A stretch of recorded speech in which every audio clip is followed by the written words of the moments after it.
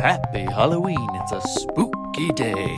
Please enjoy The Reluctant Book Marketer.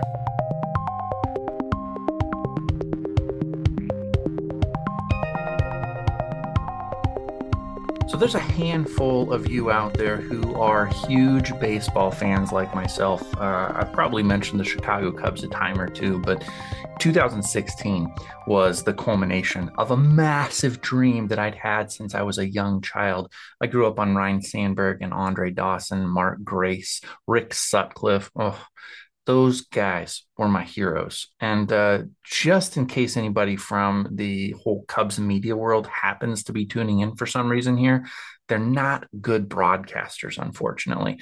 Heroes on the field, zeros in the booth. Sorry. So anyway, you're probably wondering what all this has to do with being a novelist. And I'll tell you, it has more than you realize to do with being a novelist, because we're going to be talking about what a segment of the population calls the home run feeling. If you're not a baseball fan, I'll try to fill you in on the details. The home run feeling is when you're watching a baseball game, and I guarantee you, every fan who's watched more than a handful of games has had it at least once in their life. I don't know what the threshold is, but there's a threshold. You have to have watched a certain number of games in order to have had it, because you don't always feel a home run coming on, but you do get the feeling sometimes. And if you've had it, you know. It's this insanely weird thing, because you know, but sometimes you think you know, and it turns out you didn't know. And so then you kind of doubt that you know. And so you don't say anything when you know. And so you can't claim that you knew. You're watching a baseball game with your beloved Ashley, in my case, or maybe it's your friend Tim. You're watching the baseball game, the batter steps up, and you know they're going to hit a home run. It's this tingling feeling. It doesn't actually tingle, but you just know you know. Oh, man. Ugh.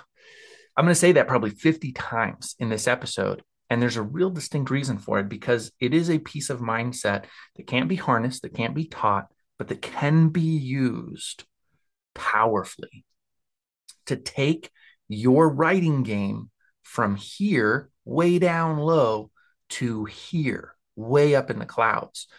If you act on the home run feeling, it can change the course of your life. It is the most important, impossible to cultivate tool in your mindset tool chest.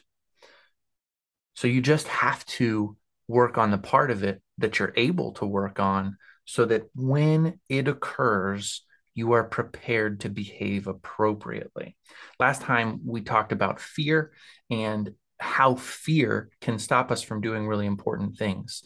That's going to be a big piece of this. So if you haven't listened to my episode on being friends with fear, on confronting fear, and living with it as a friend, fear, the friendly foe, I think is what I called it. You want to listen to that before diving deep into the home run feeling, because the worst possible outcome I can imagine is having a home run feeling and being too scared to do anything about it. I want to tell you a couple of stories about myself. I'll try to keep them brief, but they should serve to illustrate the purpose.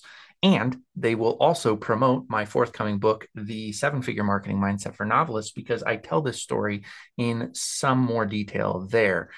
It's such an important thing. I'll include it from time to time going forward as long as I live.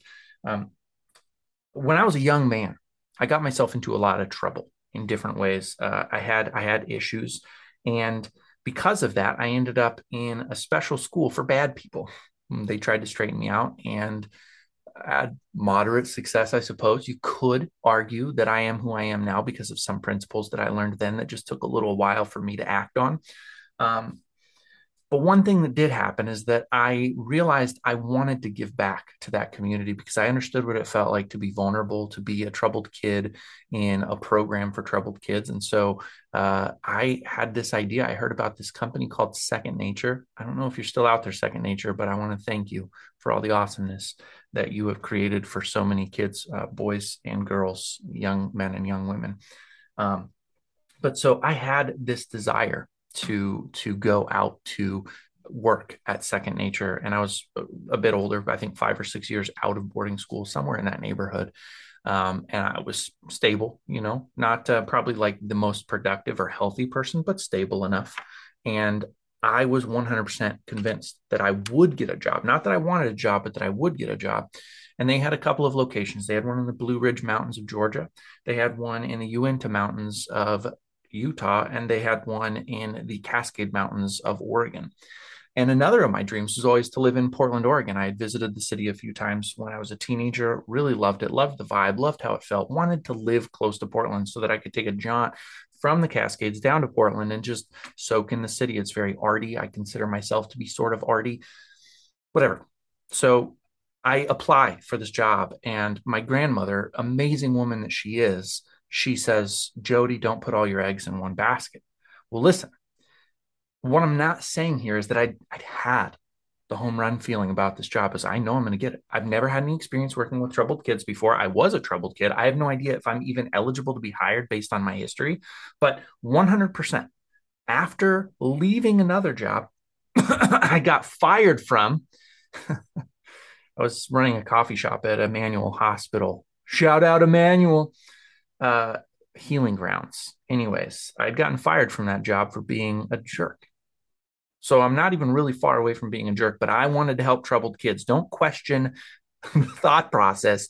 You got to listen to the principles here, people. Okay. I knew for sure I was going to get a job at Second Nature. It was this calling. And so it's the only application I put in. You might be saying that I was lazy and I wanted to play Nintendo games all day, but no, I was actually working on writing a book while I was waiting to hear back from those people. Thanks, Aunt Judy, for being an early reader of that book, which I think got to about 40 pages before I quit. Thank you for actually reading that trash. Wow, it was bad. We all start somewhere, folks. So here I am waiting, and my grandma says, don't put all your eggs in one basket. Don't do it. You got to apply for more jobs. And I said, listen, Grams, listen up, lady. I'm going to get this job. All the eggs in one basket. I didn't have a car that could make the drive out there. I didn't have the backpack that I would need. I didn't have the outdoor gear. I didn't have any kind of like waterproof stuff. I had nothing. Apply for this job. And I have to spend a bunch of money I don't have if I get the job to buy the equipment I need to work the job. Lo and behold, I get a call and they invite me out to work at that company. You're going to have to read the rest in my book, Seven Figure Marketing Mindset for Novelists, which, by the way, you can pre-order right now. And if you do, I will give you 1 month early a copy of the audiobook absolutely free. All right. So it publishes on January 2nd of 2023. And if you pick up a copy right now, pre-order on Amazon, ebook, pre-order that bad boy, I will send to you your email inbox a copy of the audiobook. All you got to do is email me proof of purchase. Let me know you bought it. Okay. I can track pre-sales, by the way. I know who's buying. Not by name. They're not friendly enough to actually let you know who buys, but I can see how many copies are moving. So I need proof of purchase. Let me know you got it. I will email you a copy of the ebook. It's going to be juicy. There might be even some added details in the audiobook. I might riff a little bit. I will be riffing. So if you like that idea of having kind of like bonus content in your book, you want the audiobook. And if you don't get it this way, it's the most expensive version of the book to buy. So take advantage of the $7.99 ebook to get a free audiobook. Pre-order it now. Let's go, folks. Get it done. And while I'm talking about the book really quickly, I also will have a link in the show notes so that you can buy the physical copy of the book.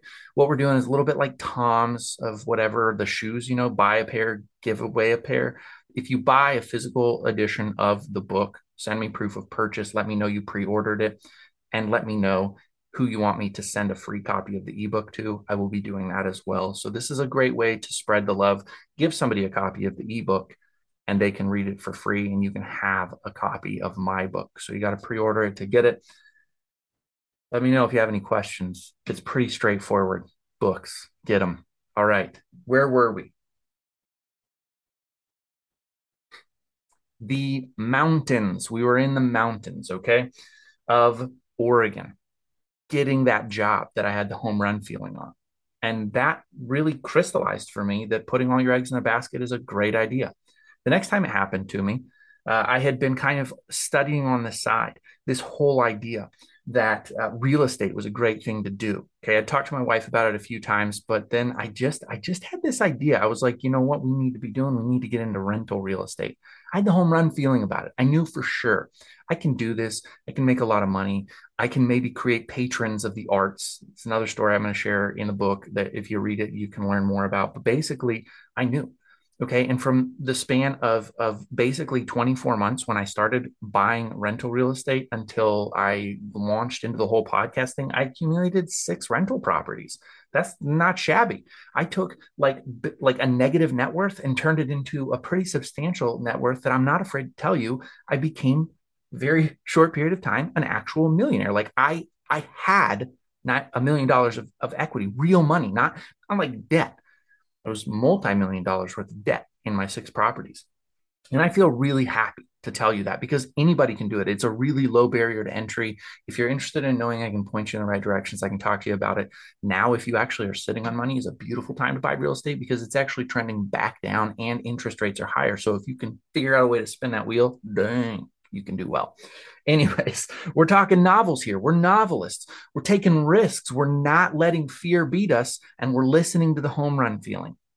If you have the home run feeling, whatever it is, however weird it seems, however strange it might be, you need to go out right now and do that thing.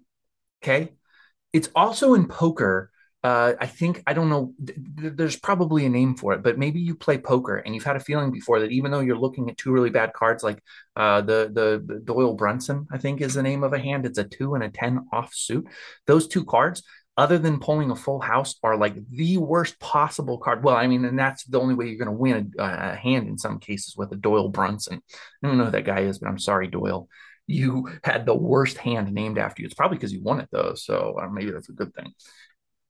I'm getting distracted here, folks. Okay, if you have the feeling that your 2 and 10 are going to win, you stay in the hand. You just keep betting to the end. You call, you raise, you do whatever it is. You listen to that feeling.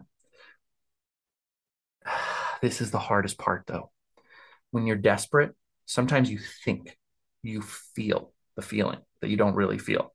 Ninth inning of a baseball game, your team is down by 3, and David Bodie's up to bat. You think you feel it, but you're not sure you feel it. Maybe you feel it. Okay, this is the truth, too. This is another situation. I'm watching this game against the Washington Nationals. The Cubs are down by 3 runs. David Bodie's up. He's down 2 strikes. Last pitch of the game, potentially. Bases loaded. Did I say that already? Okay, throw the pitch. And I remember the announcer says, Santa Maria! And David Bodie flew his arms around the bases. He hit a grand slam dead center into the batter's eye. Beautiful moment. I can't claim to have had the home run feeling, though. I was hoping. I was desperate with hope. I was so deeply desperate for that win that there was no way I could have felt the home run feeling. See, the home run feeling seems to come when you are in the zone.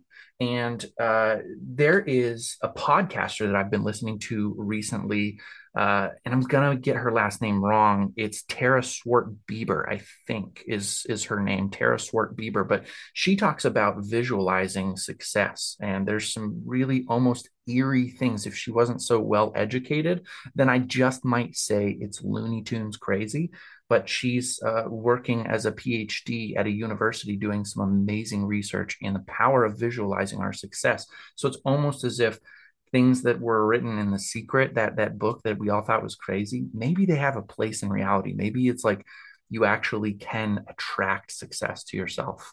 But the only way to do it is to not be desperate. And so you have to be in this place where you're confident, where you are friends with fear and not running from it and not trying to like fight against it. I think we determined that fighting it is okay. To be a friendly foe of fear is good, or a foe of friendly fear. Anyways, Dr. Swart Bieber talks about this notion of attracting success to yourself, of having the feeling of visualizing. And I really think that there are moments in life where if you are calm and you are centered and you are not subject of fear and you're not subject of desperation, horrible, horrible desperation, if you aren't there, then you're going to feel that feeling and you're going to know this is a really, really important moment. And I need to do whatever this crazy harebrained idea is. I'll be telling you more really soon, but I just want to let you know I recently had this experience. It's uh it's the same one that launched me into the podcast, which has been absolutely the best decision of my professional life so far, to launch this podcast, to leave the professional world and to jump out here and do this. It's the result of the last home run feeling I had, which was to buy real estate. Couldn't have been doing what I'm doing now if I hadn't acted on that.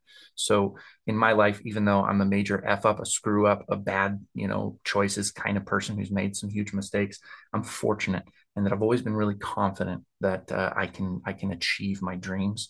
And that allows me to be pretty centered. When something comes along, I can feel that home run feeling a lot of times. And I know that you have it, and I know that it's real for you. And I want you to feel it, and I want you to embrace it, and I want you to act on it. And the first time that you do act on it and you see the power, how it takes you from a real small place to a real big place, from a negative net worth to a millionaire, and you see that happen within 24 months, all of a sudden, everything changes for you. Okay. Everything changes for you, but you have to be willing to step into it, to hear it, and to know the difference between desperation and the feeling, the certainty. There is a difference, and you can distinguish it. You really can. But you have to ask, is there any desperation in this moment? If there's desperation in this moment, don't trust the feeling. Is there any existing fear in this moment? If there is, you might have the feeling. Stepping forward is going to be so difficult, you might miss your window.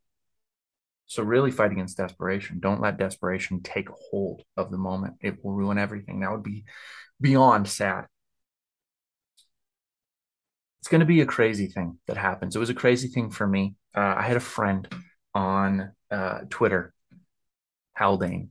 Thank you, Haldane. You threw something my direction that the minute I saw what it was, I knew for sure it was the big puzzle piece I'd been missing, the next big thing.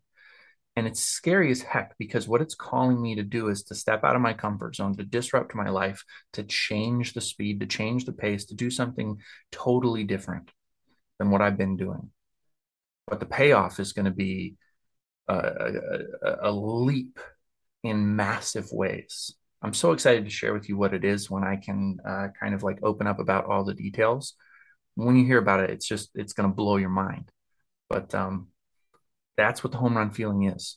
It's something that's hard to identify. I can't tell you how to cultivate the home run feeling. It just comes when it does. It's like the breeze. It's like the wind. You're doing your thing. It hits, and your responsibility is drop everything you're doing. Drop everything you are doing. Literally start coughing if you're at work and it needs you to leave work to do it. Cough. Oh, I think I might have the COVID. Get out of there as quick as you can. Please call it the COVID too, because wow. So you just run out of your job, you run wherever it is, you're on a date with your spouse and you need to get out of that date. Tell them the truth at that moment. Be like, baby, I just had the home run feeling. I gotta go. I gotta go right now. I'll call you a taxi. Get in the car and drive. Maybe it doesn't require you to drive. Maybe it requires you to be really nice to your spouse and be like, we got to get home. I got some work to do. Whatever it is, wherever you are, you're with your kids on a beautiful picnic. The home run feeling must be respected. And no matter what you think about family or relationships or friendships or anything like that, when you get that feeling, okay, it's coming from somewhere. If you're religious and you feel like God wouldn't give you a home run feeling when you're having a picnic with your kid because it's your daddy date, you're wrong. He'll give it to you. Maybe you're not religious. Maybe you believe that the universe somehow like sends zaps of electricity into your brain. The universe would not zap you with electricity if it didn't intend for you to keep balance in the force. What the hell? Anyways, I'm getting a little too loose. I've been cursing a bit more. So if I notice my download numbers drop, I'll probably clean it up again. It's all about the almighty download. Kind of it is though. I have an audience, and I've telegraphed to my audience that I'll keep it clean around here. Although I do mark my podcast as explicit. So that's more for my guests. It's always been so that my guests can curse if they want to. I want people to be free to be who they are. You should hear me. I'm a bit of a sailor when I'm not on the microphone. But that's where I want to kind of pull into the garage, the parking lot, if you will, of this episode, because I don't have a really big action item, a do takeaway other than if you get this feeling, you got to go after it. Okay, cheers. I'm drinking coffee. A couple of things that I want to mention about this. I have a sticker on here. I don't know if you can see it on YouTube. I hope you can. It's backwards, but it says Reach. That is my friend Becky Robinson's book.